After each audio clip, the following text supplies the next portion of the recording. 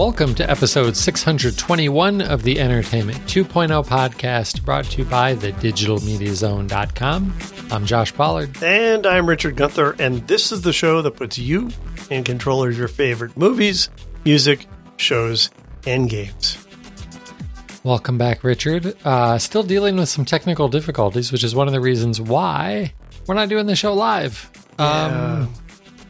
Turns out that Google Wi-Fi, Nest Wi-Fi, whatever, I forget which Wi-Fi you bought last week. None of my Wi-Fi right. is working for me right now. Even my hardwire is giving me problems. I'm literally connected by a wire, and I just got an offline notice on my Google Doc, so I don't know what's going on. Despite the fact that you and I are talking to each other over a VoIP connection. Yeah, right? Like, something seriously messed up with my network. Edward's ready to call a professional. Ooh. I know, Ouch. right? The ultimate insult. That hurts.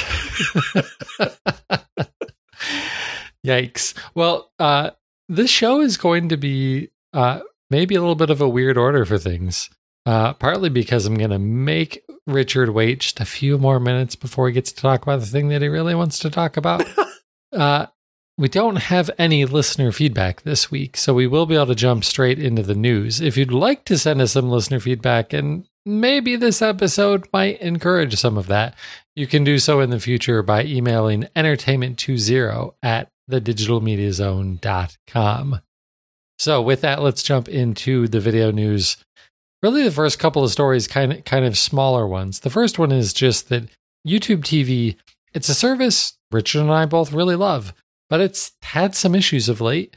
But fortunately, they're fixing some of them, and that's really the important update here, is that YouTube TV is rolling out updates for multiple, somewhat major problems that have been happening. So the first one is maybe you've tried YouTube TV on a first-gen Apple TV 4K and regularly had the app crash. Well, apparently that issue is getting fixed. If you're a customer and you were having DVR issues recently, and these ones are weird. Some of them just didn't work at all. Some of them, the times were delayed. Some of them replaced your DVR shows with the on-demand versions, which include unskippable ads. So all sorts of annoying DVR issues that have been fixed with these latest updates. And another one that we've talked about just a little in the past, and I think is one that's a little bit more important to probably the people listening to this show.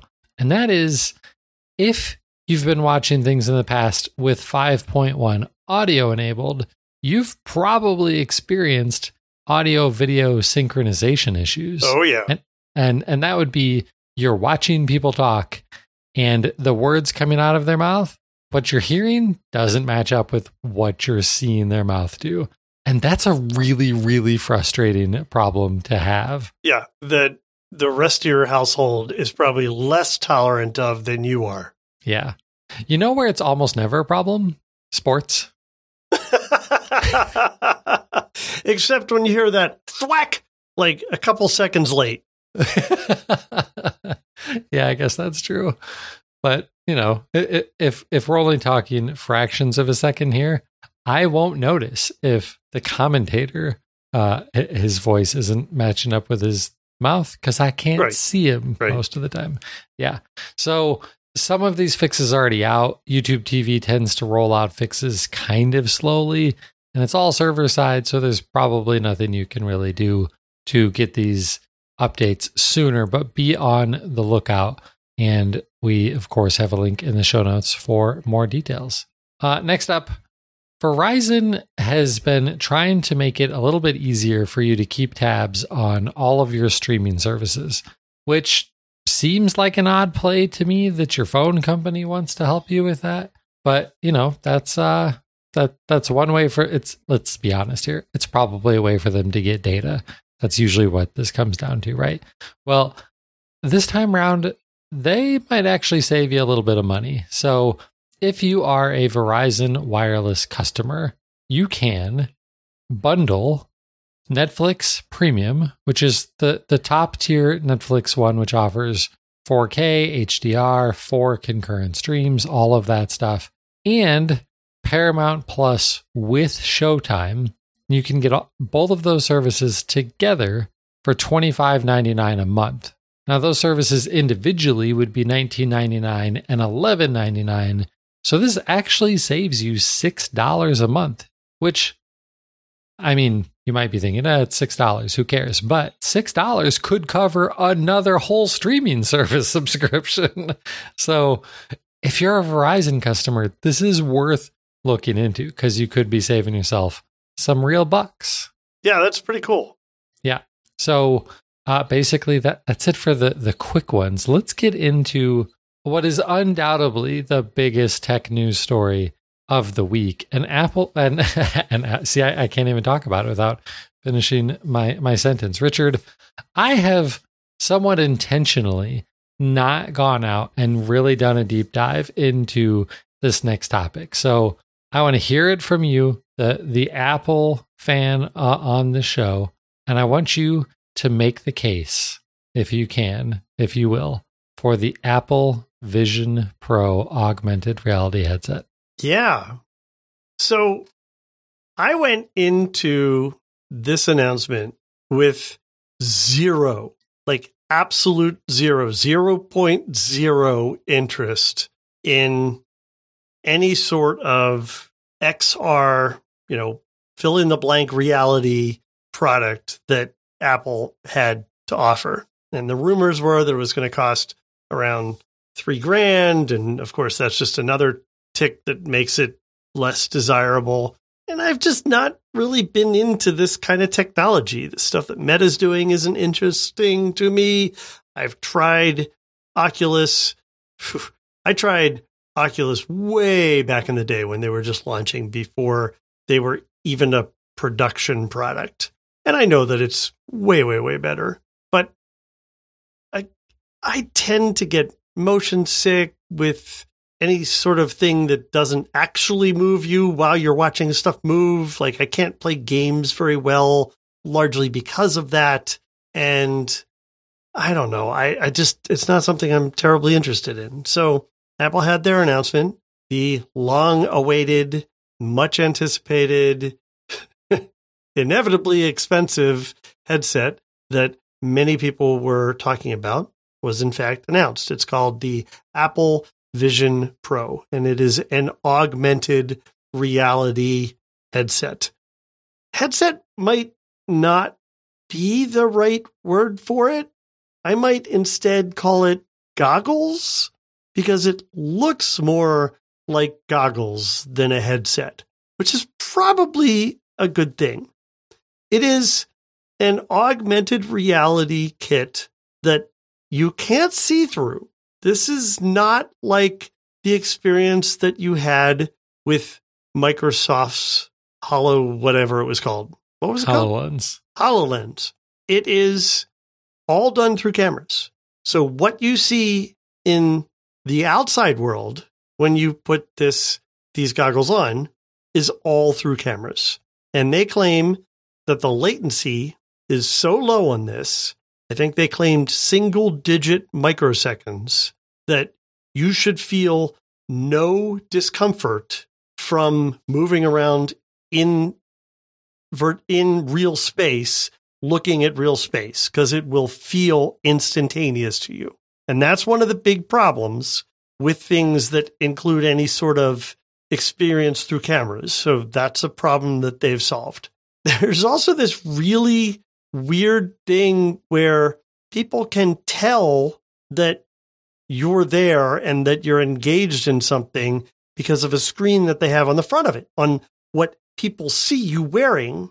And, think the Siri screen that exists on HomePods as an example. It's this kind of nebulous form of color and cloud, except if you're engaging with the outside world and not entirely encompassed in some, let's say, virtual space, then people can see your eyes.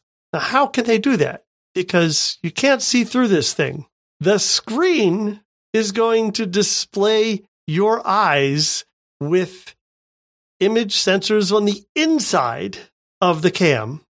to display your eyes to people when you talk to them while you're wearing this so that it doesn't seem completely freaky, although that seems pretty freaky. Yeah, I don't know how that couldn't be kind of freaky. But what they showed looked pretty realistic. So we'll have to see how that goes. Let's talk about some of the technology, because I think that's what's really interesting in this thing. They have 23 million micropixels across two screens, one for each eye, that are about a postage stamp size. 23 megapixels is enormous. A 4K screen, and two of them would be more like 16K, somewhere between 16 and 18, I think, or 16 million, rather. So this is adding a whole lot more. And also, you have to imagine how small those things are, that they're getting 23 million of them onto postage stamp size screens. That's just insane. The resolution, they said, is equivalent to the highest resolution iPhone they have, 64 pixels in the space of one. That is really impressive. Like, that's something I want to look into more, right? Because I don't even understand that. Right, right, right. It's unbelievable, unbelievable. Another thing that's a problem for some people with these types of devices is if they wear corrective lenses, like I do. I have two problems. I wear corrective lenses, and my one eye doesn't see straight. So most devices can compensate for the latter. Not all of them do such a good job with the former, but this is going to offer the ability to use Zeiss lenses to help correct for vision correction now, or vision problems. Now, notice that I said offer. The way they said that suggests that that's an additional thing. That's an accessory that you might need to add on or get in addition to this. I think we already spoiled the price, right? $3,500 device. But cool that they're thinking of that. It's designed to run iOS and iPad apps out of the gate. So you have access to thousands and thousands of stuff right away. But of course, there are going to be custom apps that they're going to want developers to build for this. And they showcased several different examples of that I'll talk about. The OS for this is going to be called Vision OS. So you'll be looking for Vision OS apps if you're looking for something specifically designed for this. Now, the two use cases we care about for the purpose of this show is video and gaming. And what is any sort of headset like this if it can't do those things, right? It needs to be able to do those things. It does much more than those things. Like, you could have your normal Mac screen not converted, but basically projected up into your space and use a Bluetooth keyboard on your desk and still be able to see it, because you can see through this thing, through its cameras, and work like you're at work, but have these virtual screens up in front of you. I mean, the things that you can do with this device are just incredibly impressive. But for video and movie watching, you can have the experience that you might expect, right? You can put a virtual screen up in front of you in your living room. You can make it as big as you want. You literally just pinch it. You pinch and scale the screen to make it as big as you want it. And I thought I saw something that said, like, you could make it 100-foot screen. Yeah. I mean, it's just unbelievable. Like, you're going to have to be outside to be watching 100-foot screen. But you don't have to be. That's the joy of it. So the other thing is that in addition to that mode where you might expect a virtual reality headset allows you to have this theater experience, sure, they have that, but maybe you want to watch it in your own space. So you can literally watch a fixed screen in space, in your space, as big as you want it to be, just hanging in front of you or on the wall or however you want to set that up. Because again, it can capture the outside space and include that while you're watching this. Or they can put virtual environments around you. So you could watch it, say, in the middle of a field or at night atop a dark mountain or random things like that. Disney shared examples of the stuff that they're working on. Bob Iger was on stage. And what he showed was friggin' mind-blowing. Like, they had these things where, oh yeah, well, we're going to watch sports. So we're going to have an entire array of screens in my living room with all the ESPN stuff on it that I want to watch. Some is stats, some is the game, some is another game, some is instant replays. And then they showed instant replay that worked the way HoloLens did, so that you could project the instant replay in 3 dimensions on a surface in your space and watch it from any angle and move while you're watching it. Friggin' mind-blowing. Yeah, that is pretty awesome. I don't give 2 hoots about sports ball. It blew my mind. Then they show other things that Disney's planning.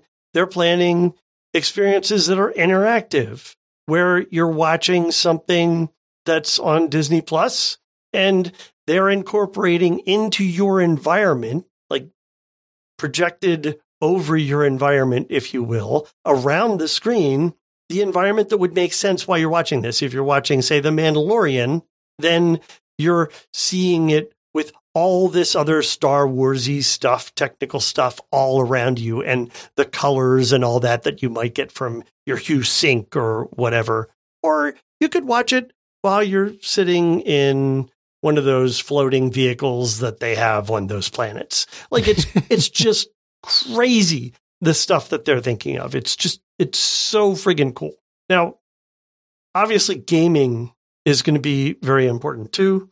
That can be entirely immersive. So you can have a 3D full surround world that you can look around in and everything else. And they've partnered with, and this benefited this company very nicely this week from their stock price perspective, the Unity engine. So many people are familiar with that as a gaming engine. And they demonstrated one of the main games that I don't remember what it was. You may know from the news release, but they demonstrated, which I thought was amazing, actually. They had the guy from the company who spoke Japanese, and he just spoke Japanese, and he was subtitled the entire time. I thought it was so smart for them to handle that presentation that way instead of someone trying to speak in maybe not so good English and it just being really awkward for everyone. It was really well presented. The game looked really friggin' cool. And if this is an example of the kind of thing that you can do in gaming, again, I'm not a gamer. 3D games make me a little bit sick to my stomach, but this could be just phenomenal. Was that a cat game? A what game? A cat game. Cat? Was it Stray? Yeah. Like, as in with like little? A stray cat. Yeah. I don't remember it being that. Okay. Because I do think I remember hearing an announcement that Stray was coming to Mac. I didn't know if maybe it was also coming to this thing. But yeah, I think that's different. So, okay. But anyway, the possibilities here are really cool. And imagine what even on Rails, you could have really cool gaming experiences. But imagine if it's free roaming. Yeah. Well, and I think the really important thing about the fact that it's Unity engine is that Unity is an engine that is more accessible to hobbyist / indie developers. Like, is it as powerful as Unreal 5? No, it's not. But it's far easier to develop in. And that's why you see a lot of, indie to mid-tier games made in this engine. And for a new piece of hardware that needs to just get everybody making software for it, it makes sense to be partnering with an engine like this. Yeah. And you know more about that than I do. I just know that it looked really cool and quite realistic. there's a ton of other stuff you can do with this thing. We're not going to get into that. You can actually do that whole, I forget what it's called, but the ability to watch something together through FaceTime. You can do that with this so that you'd have your screen up and then little images of the people who are also watching it with you, and you can be communicating with them while you're watching it. Pretty cool stuff. They hired, I guess they didn't hire, they've had him for a while, but they have another really genteel English speaking guy, like English as in UK English speaking guy, describing the beautiful industrial design of this product and going through the details of the technology. And here's some of the things that are kind of fascinating. So something like 7 sensors on the inside. What on earth are they doing with all that, right? They have sensors on the bottom of this thing so that you don't have to wear anything on your hands. They're actually detecting what your hands are doing, and you use hand motions like pinching and tapping and moving your hand as if you were on a canvas, and your hands don't have to be out in space way in front of you. They can be just down in a comfortable position, and the sensors will catch it and detect it as interaction with the environment. Well, and that it doesn't even require separate hand controllers. Right. Because exactly. Most of the other VR headsets out there have specific proprietary hand controllers for controlling things. Nothing. And for sensing their location. Yep. So that's phenomenal. Now, here's where the bad news starts. There's a wire hanging off of this thing. Why is there a wire hanging off of that? Well, batteries are heavy. So their current design for this, we'll get into what that means, is that the battery or the power provided to this is through a wire. So you connect it to the side, and it goes down to a battery pack. You can carry in your pocket like a phone or whatever. 2 hours. The battery pack that they discussed gives you 2 hours of power. As mentioned on Cord Killers today, that's not enough time to get through a Marvel movie. Right? So what does that mean? Well, there will also be wired plug-in options available too. If you're going to be using this with your computer at your desk, you're going to plug in for real. You're going to connect this to an actual power source. And the same could be true that you may have a connector to this draped over the back of your sofa so that when you sit on your sofa to watch this stuff, then you may have this. And if you're on a plane, you could do the same. You could power in there. But the current battery pack that they're talking about is 2 hours. That's a huge limitation. That's something that we need technology to get us past, right? Maybe they'll offer larger battery packs that you can have as well. Of course, that's going to be heavier and more expensive. Yeah, but like when I first saw the image, I was like, wait a second, there's a cable coming off of this thing. Do I have to plug this thing into my iPhone? What is going on here? No, it's just power. Yeah, so I don't mind this. I think this is actually a smart decision because batteries are one of, if not the heaviest components to these headsets. So putting a battery pack that fits in your pocket or whatever, I think is fine. I don't think I personally would be all that upset about the little cable going down to the battery pack to make a more comfortable headset. 2 hours, not great. The Oculus Quest 2 or Meta Quest 2, as it's probably called now, it's 2 to 3 hours of battery life. It's like 2 hours if you're gaming, 3 hours if you're watching a movie. So you could get through a Marvel movie if that's all you were doing on the Quest. So it's not, 2 hours for the Vision Pro isn't great, but it's also not ridiculously low. Yeah, that's fair. I think it might be a little problematic for people because I think when you're in this immersive environment, you're going to forget that you're connected to something. So I'm hoping they're accounting for that. I'm hoping they're doing something like a MagSafe connector so that when you stand up and walk away from your sofa to go get something to drink, you don't forget that you're connected to a wire that's connected to an outlet and you knock something off a shelf as you stand up or whatever, Or like rip the headset off your face. Right. Yeah. Right. So that's a problem. The other, I think, biggest hurdle is the price. $3,500, $3,499. And just to clarify, it starts at $3,500, which means that they're probably going to offer this with more memory and maybe with a faster processor, just like you can get on most of the other devices that they sell, and upsell you on those capabilities. Yeah. How much will the Vision Pro Max be? Right. Right. Exactly.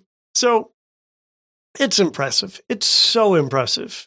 And I walked away from it thinking, yeah, but I'm not going to spend $3,500 on this. I mean, that's just crazy. So this morning I come downstairs and Edward's watching Good Morning America, and they're talking about this.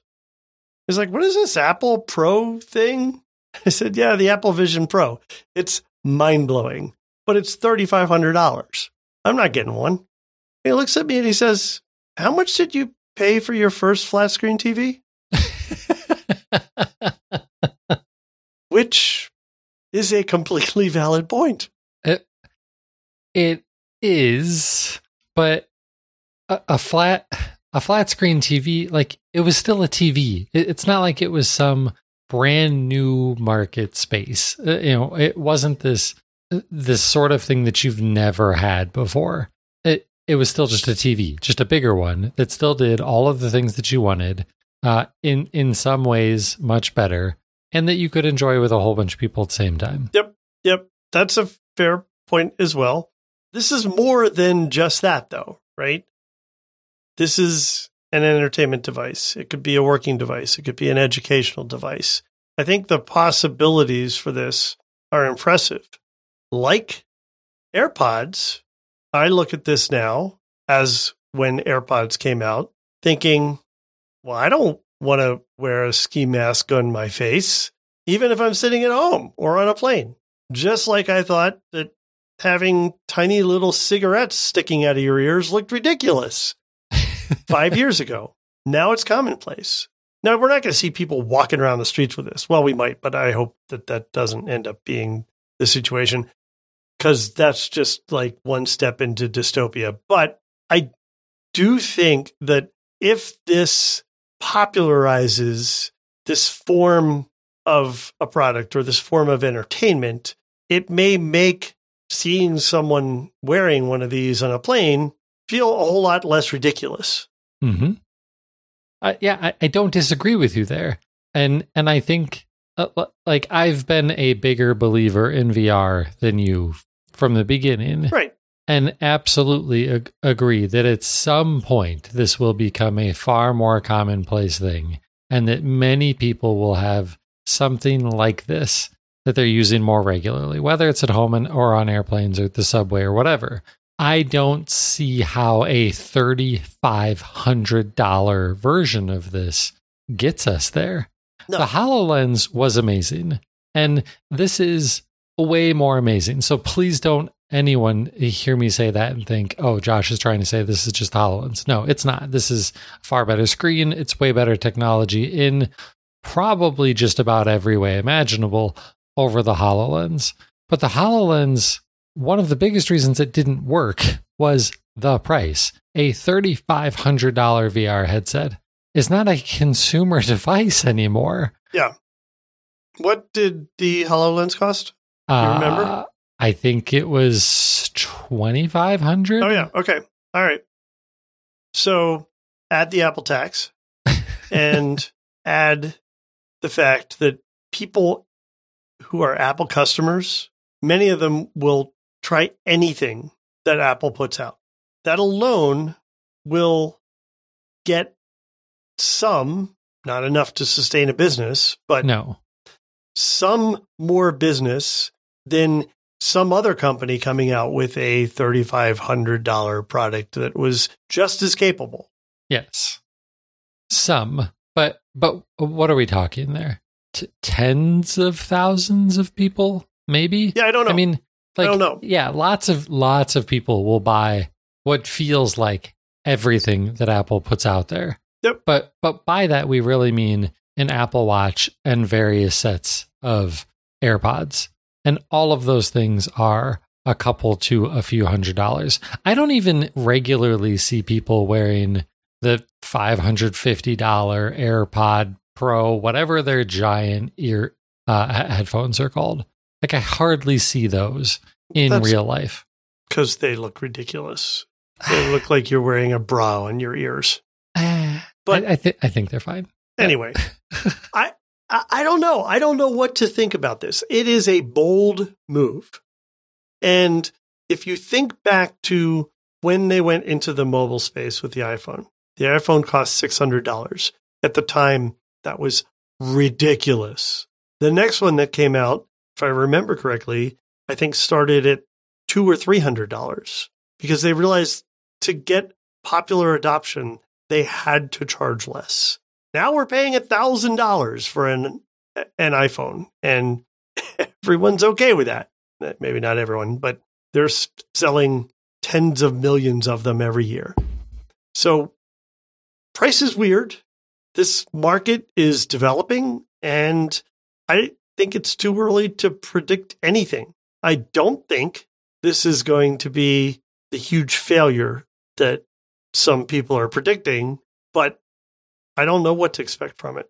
But so this thing, its closest real competitor is the MetaQuest Pro. Okay.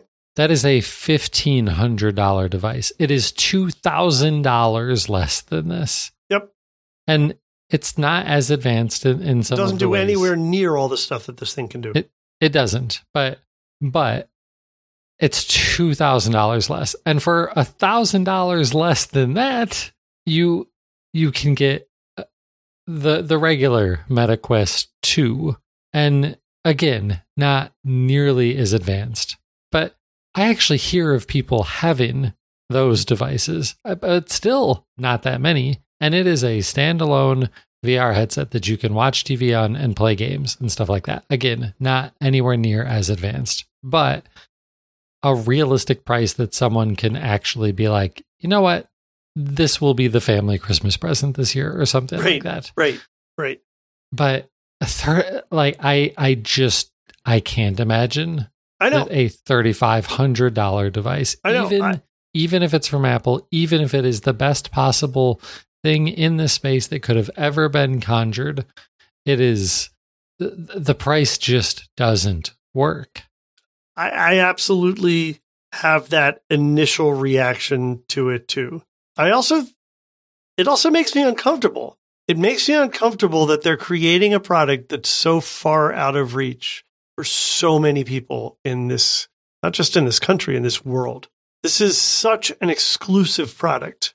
And I don't like the exclusivity that presents. I mean, Apple has always had some amount of that. But I mean, other than the Mac Pro, nothing's done it to this degree. Exactly. And that's the thing. For $3,500, for that to be a real consumer device, it's got to be a device that actually completely replaces your phone and your laptop. And it doesn't. And it couldn't. It couldn't. It augments a device them. like this could never do that. Them. Right. Yep. So I know this is trite, but this will be interesting to watch. It caught my attention. I didn't expect it to as much as it did. It's interesting to me. I am greater than zero interested in it now, but I don't know where that interest is. I want to learn more about it. I want to see what the final product looks like. When are we going to see a final product? We don't know. Early 2024. So this was an advance notice of what they're doing, probably to get ahead of the rumors, to get it on the market and let the market react to it, to get something out in front of people before they start filing FCC notices and it gets all discovered anyway. Right. They have filed patents for this, 5,000 of them, which is staggering. But yeah, we'll see this next year. Yeah. And tell me what you can do for $1,500, and then I think we're talking. But and I think in maybe 5 years, maybe we're talking that. If the whole business hasn't been shuttered because they sold 14 of these to rich guys who just wanted to show how rich they are on airplanes. Like, people don't realize how rich I am just because I'm sitting in first class. I need them to really know how rich I am. So I'm going to wear this Vision Pro to watch a stupid Netflix movie. So now you have to decide when you go to the bathroom. Are you going to leave this on your seat? Or are you going to take this thing with all these cameras on it into the bathroom with you? Yeah, exactly. Okay, let's be done talking about Vision Pro, and we'll see where this goes. Like, maybe I will be completely proven wrong. I don't see this device working as a $3,500 device. I don't know. We'll see. Okay, one device that we sort of started to almost talk about that leads really nicely out of this conversation is the Meta Quest 3, announced only hours before the Apple event that happened. Of course, Meta being the Facebook company, they bought Oculus Quest years ago. The Meta Quest 2 headset is the current version that's been available. It sold like gangbusters when it was roughly $300. And then they eventually raised the price of it. And I think it's still doing well. And now they're announcing a new version, the Meta Quest 3. It is a $499 mixed reality headset. I don't think they could really call the Quest 2 a mixed reality headset all that well. The thing that makes this more mixed reality is the cameras on this now do provide a full color view of your outside surroundings. So it can do augmented reality in addition to virtual reality. And sometimes, maybe it is just augmented reality stuff, and that's cool. Or maybe sometimes that's just useful to keep you from running into the walls or the furniture in your house. So that could be really interesting. It is supposedly has twice the graphical performance of the Meta Quest 2. It still has controllers. We talked a little bit about the Vision Pro not needing controllers at all. This has them, but they're improved controllers. They have better haptics. They're more ergonomic, and they don't have the giant large rings on the end of them anymore, which used to be really required for motion tracking.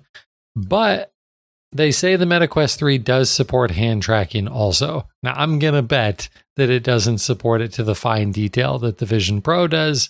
You're probably not going to be doing pinch to zoom sorts of, more intricate hand gestures like that, but maybe some of the more gross motor skills style hand movements could be detected through the hand tracking of the Meta Quest 3. So Meta Quest 3, $500, only $3,000 less than the headset that we just talked about.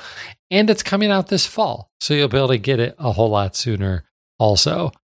This is a headset I'm actually interested in.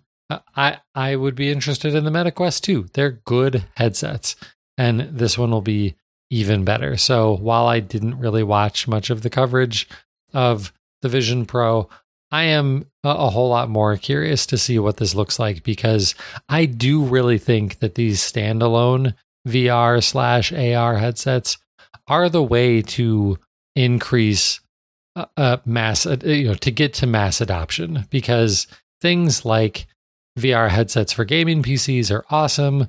The PlayStation VR is awesome, but all of those things require really expensive computers/game consoles to use. And if you're not a hardcore gamer, you don't want to drop $500 on a PlayStation 5 and $600 on PlayStation VR when you could just give $500 for the Meta Quest 3. And maybe you won't even know that it's not nearly the same experience as you could get with a PlayStation, but it's also half the price. So I think that these continue to be the way to actually expand the marketplace. And maybe, maybe sneakily that is what Apple's hoping for, that these lower cost options start to get more people interested in it, so that when they do see Apple's version, it doesn't sound quite so unrealistic to drop a whole lot more money on Apple's version.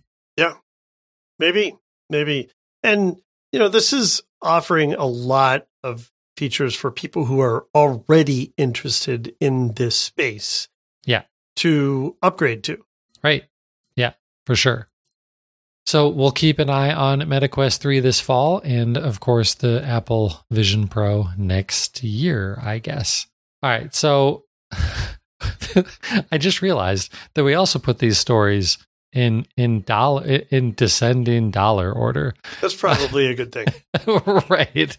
So if you don't have $3,500 and you don't have $500, do you maybe have $79.99?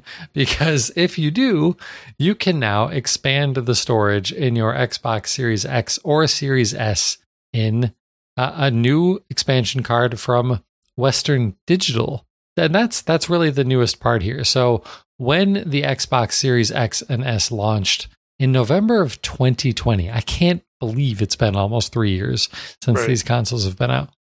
Seagate was the only company that made expansion cards for these consoles, and they're kind of necessary because the Series S only has a 500 gig hard drive in it, which, depending on the games, the latest Call of Duty takes 170 gigs of storage on my Xbox.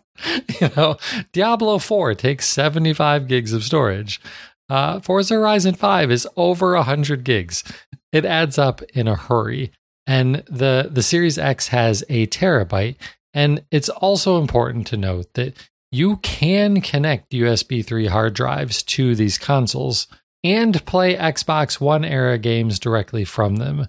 But you cannot play Series X and Series S games directly from USB storage. It needs to be the internal drive or these specific expansion cards that are using sort of proprietary storage technology in them.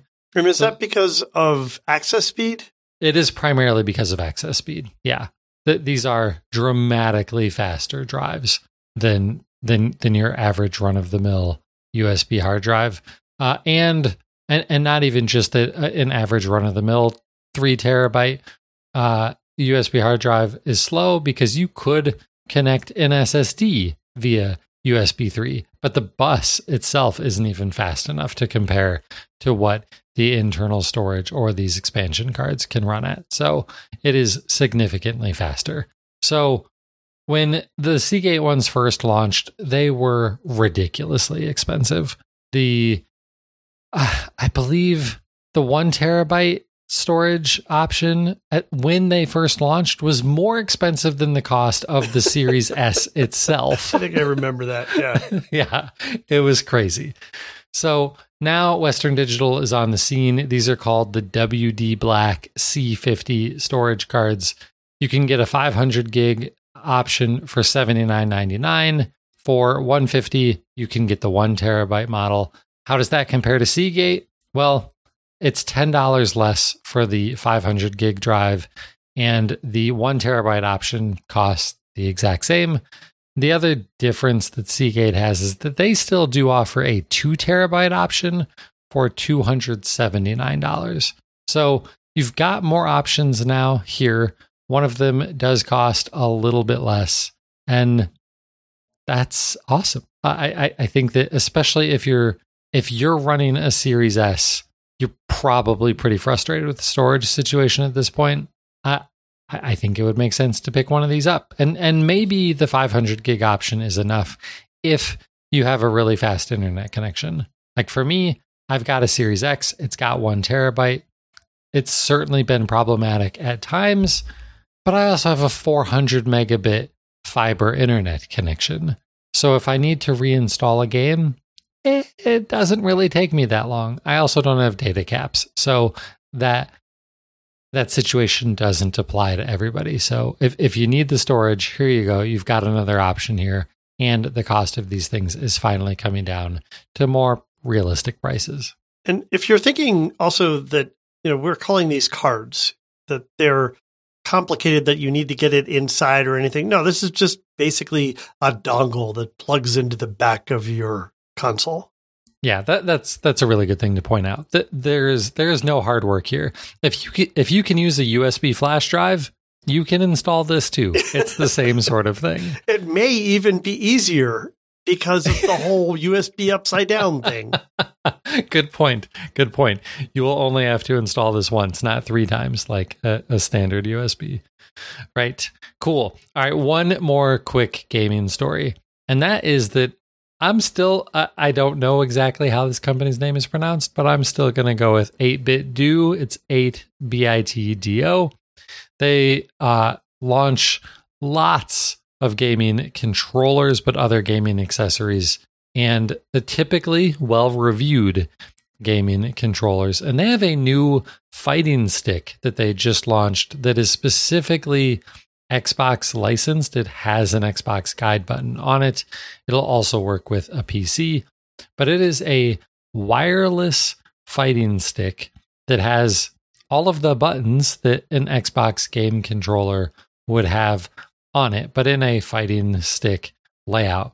It is wireless, but it uses its own 2.4 gigahertz dongle. It does not use the Xbox wireless protocol. The timing for this totally makes sense. It comes out at the end of the month. I mean, it would make more sense if it came out at the end of May, but just last weekend, Street Fighter 6 launched. There's new versions of Tekken and Mortal Kombat coming out soon. So if you're really excited about all of these awesome new fighting games hitting the scene and you want to live your glory days of playing these games in the arcades, now you can do that with what looks like a really awesome fighting stick. This thing has swappable buttons between 2 different sizes. They come with it. The thing supports software button mapping and the ability to save different mapping profiles in software, all of it controlled through their smartphone software. The reviews that I saw for this say it plays really well. How much does it cost? $120. Maybe that sounds like a lot because it's roughly double the cost of a regular game controller, but it sounds like a really good fighting stick. And even at $120, it's $80 less expensive than its primary competitor from another standout gaming accessory manufacturer, Hori. So, really good option here from 8BitDo coming out at the end of June for $120. Okay, that's it for all of our news. Richard, let's get into what's going on in our entertainment centers. What's going on for you?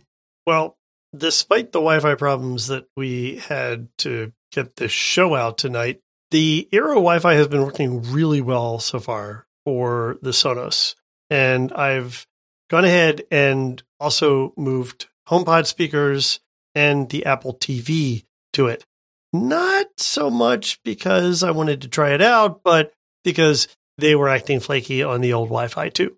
So far, the new Wi-Fi has been pretty good, except for our attempt to record tonight. So I need to look into that. But for entertainment purposes, it is working well. As far as what I have been watching, the Ted Lasso finale was last week. Did you watch? We did. So we won't do any spoilers here. We don't do that on this show. Nope. But what did you think? I thought it was good. I didn't think it was the best finale ever. I thought they wrapped storylines up well. For as good as the show was, I think I expected a little more. I don't know why, but it won't be one of those finales like, I don't know, Cheers or the Bob Newhart show, or not the Bob Newhart show, but Newhart and a handful of others that you're like, holy crap, that was so crazy. Yeah, I generally agree. It was good, but like I expected to be sobbing my face off through this thing, right? And I wasn't. It just wasn't. No, there were 2 moments that pulled at your heart. The rest of it was really nice. Yeah, like I thought The Good Place series finale was more emotionally, heart-tugging than this one was. Yeah. but it was really good. It does open itself up for some spin-offs. Maybe some of the here's how other things continue or whatever, maybe a little too detailed if you want to make some spin-offs of some of these things. But overall, I thought it was good. It's like a B plus series finale. Yeah. Is that fair? B plus series finale for a solid A show. At least a solid A. Yep. I really think that Ted Lasso as a series, but especially season 1, but as a series, and I think that's the right way to judge these things, is top 5 TV series for me all time. That's awesome. I could probably see that. I have to go back to my list. And I think I primarily owe that to you too, by the way. You were the one that really kept forcing me. You got to watch this. You got to watch an advocate. That first season just it was exactly what we needed at the right time. Absolutely. All right. What else have I been watching? The Better Call Saul finale occurred. It was also good. I enjoyed it. So many people talked about Better Call Saul season 6 being the most amazing thing ever. I liked it. So I'm glad I watched it. And the finale wrapped things up pretty well. There could be some spinoffs from this too. Who knows? We'll see what happens there. Interesting quick note on that. Yeah.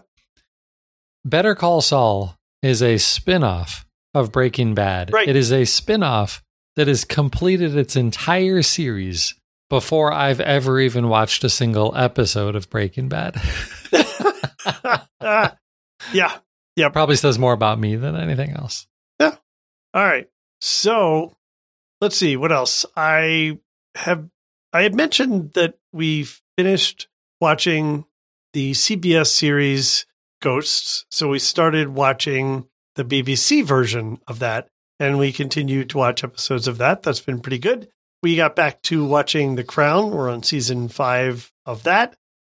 Started watching last week's, it was a week long, just like it was the first time. Apple TV Plus came out with a second season of Prehistoric Planet, which is a CG prehistoric animal, here's what life was like documentary done on top of actual images around the Earth, just like Planet Earth, and just like Planet Earth, narrated by the, believe it or not, 97-year-old David Attenborough. Oh my gosh. Right. And I had no idea he was that old. I know, neither did I. And it's so good. It's so good. I'm hoping that we get to finish this week. Loving it.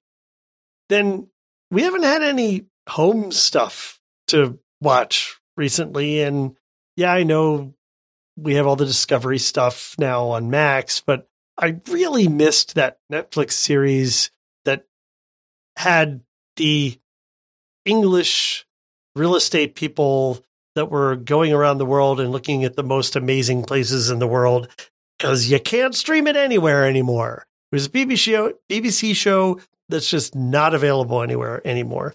And turns out that he had a show of his own called Grand Design. And 2 seasons of that, interestingly enough, not the seasons that they actually say they are, but 2 seasons of that are available to watch for free with ads on Plex TV. So we started watching what we thought was the first episode of season 12. Turned out it was actually the first episode of season 14 because they have it marked wrong. But it was still really good. So we will probably continue to watch this. His whole shtick is that he goes and kind of rides sidecar on an architectural project, talking about what worked, what didn't work, and what's amazing about it. And each episode seems to take place over the course of maybe a year. So I have to imagine that they're filming like 10 of these at a time. And he's had over 20 seasons of this show. So this is a very busy guy, but interesting show.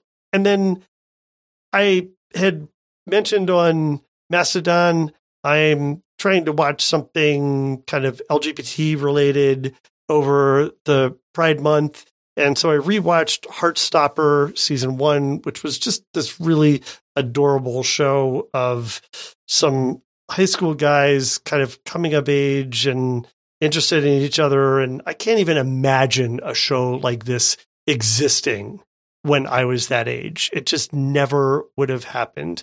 And the fact that media and shows like this exist for kids that are trying to understand who they are today, to me, is amazing.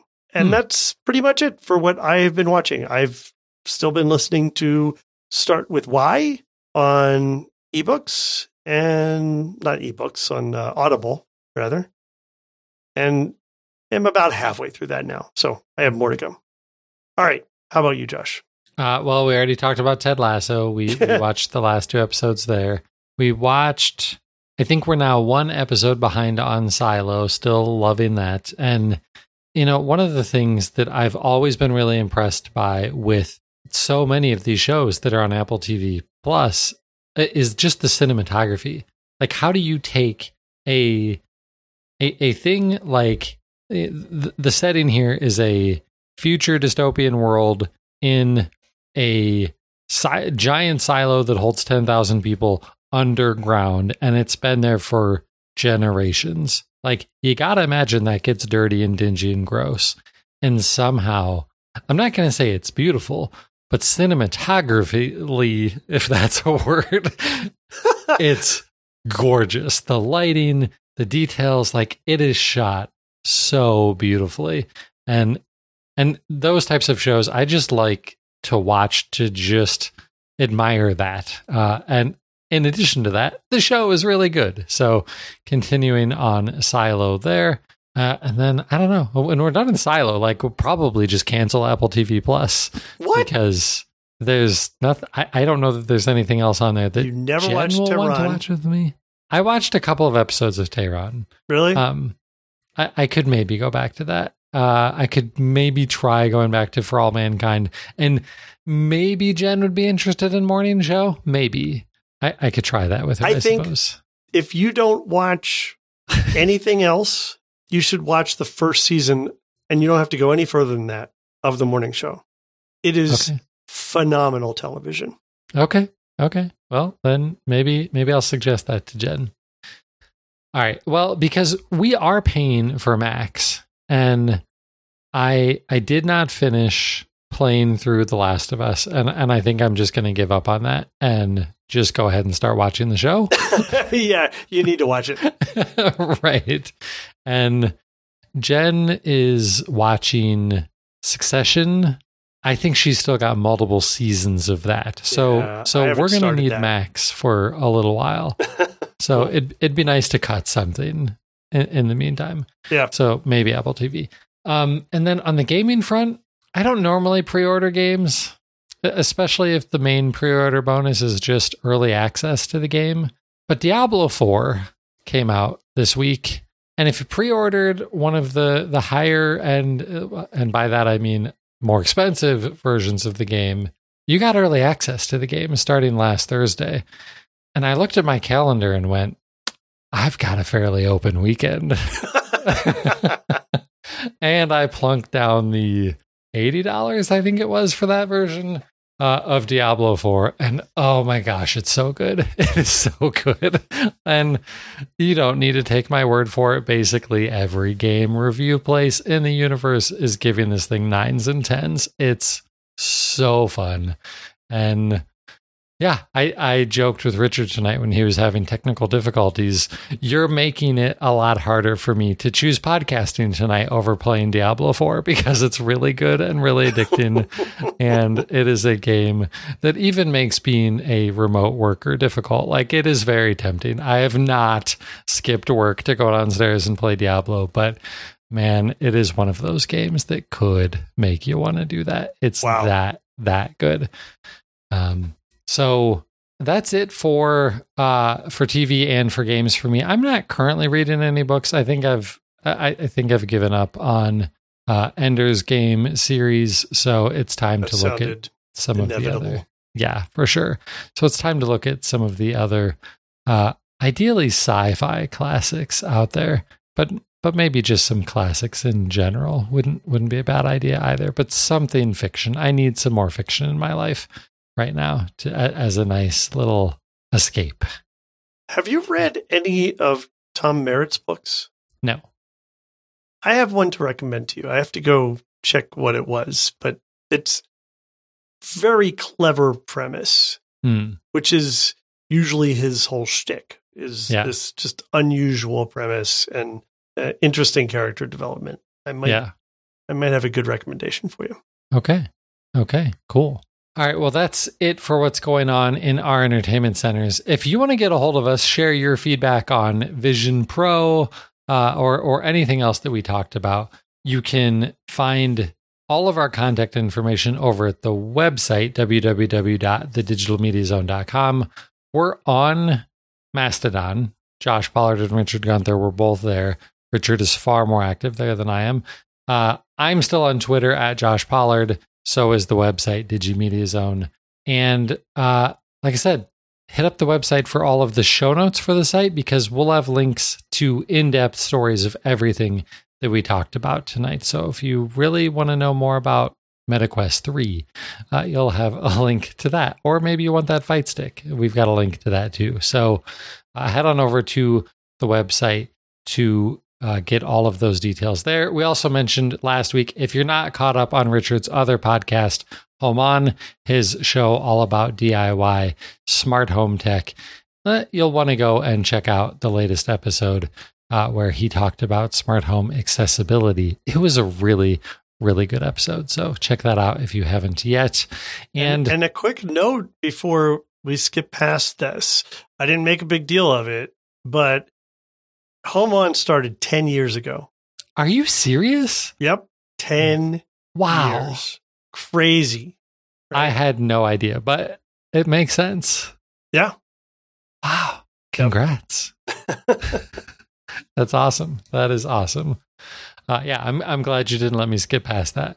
And if Richard can get his home networking situation figured out, maybe we'll be back to doing the show live on Twitch soon too. Yep, I'm just going to blame you, even though it's not entirely your fault that we're not doing the show live. Totally my fault tonight. But that is going to do it for episode 621. He's Richard Gunther, and I'm Josh Pollard. Thanks for listening to Entertainment 2.0. Adios. Goodbye.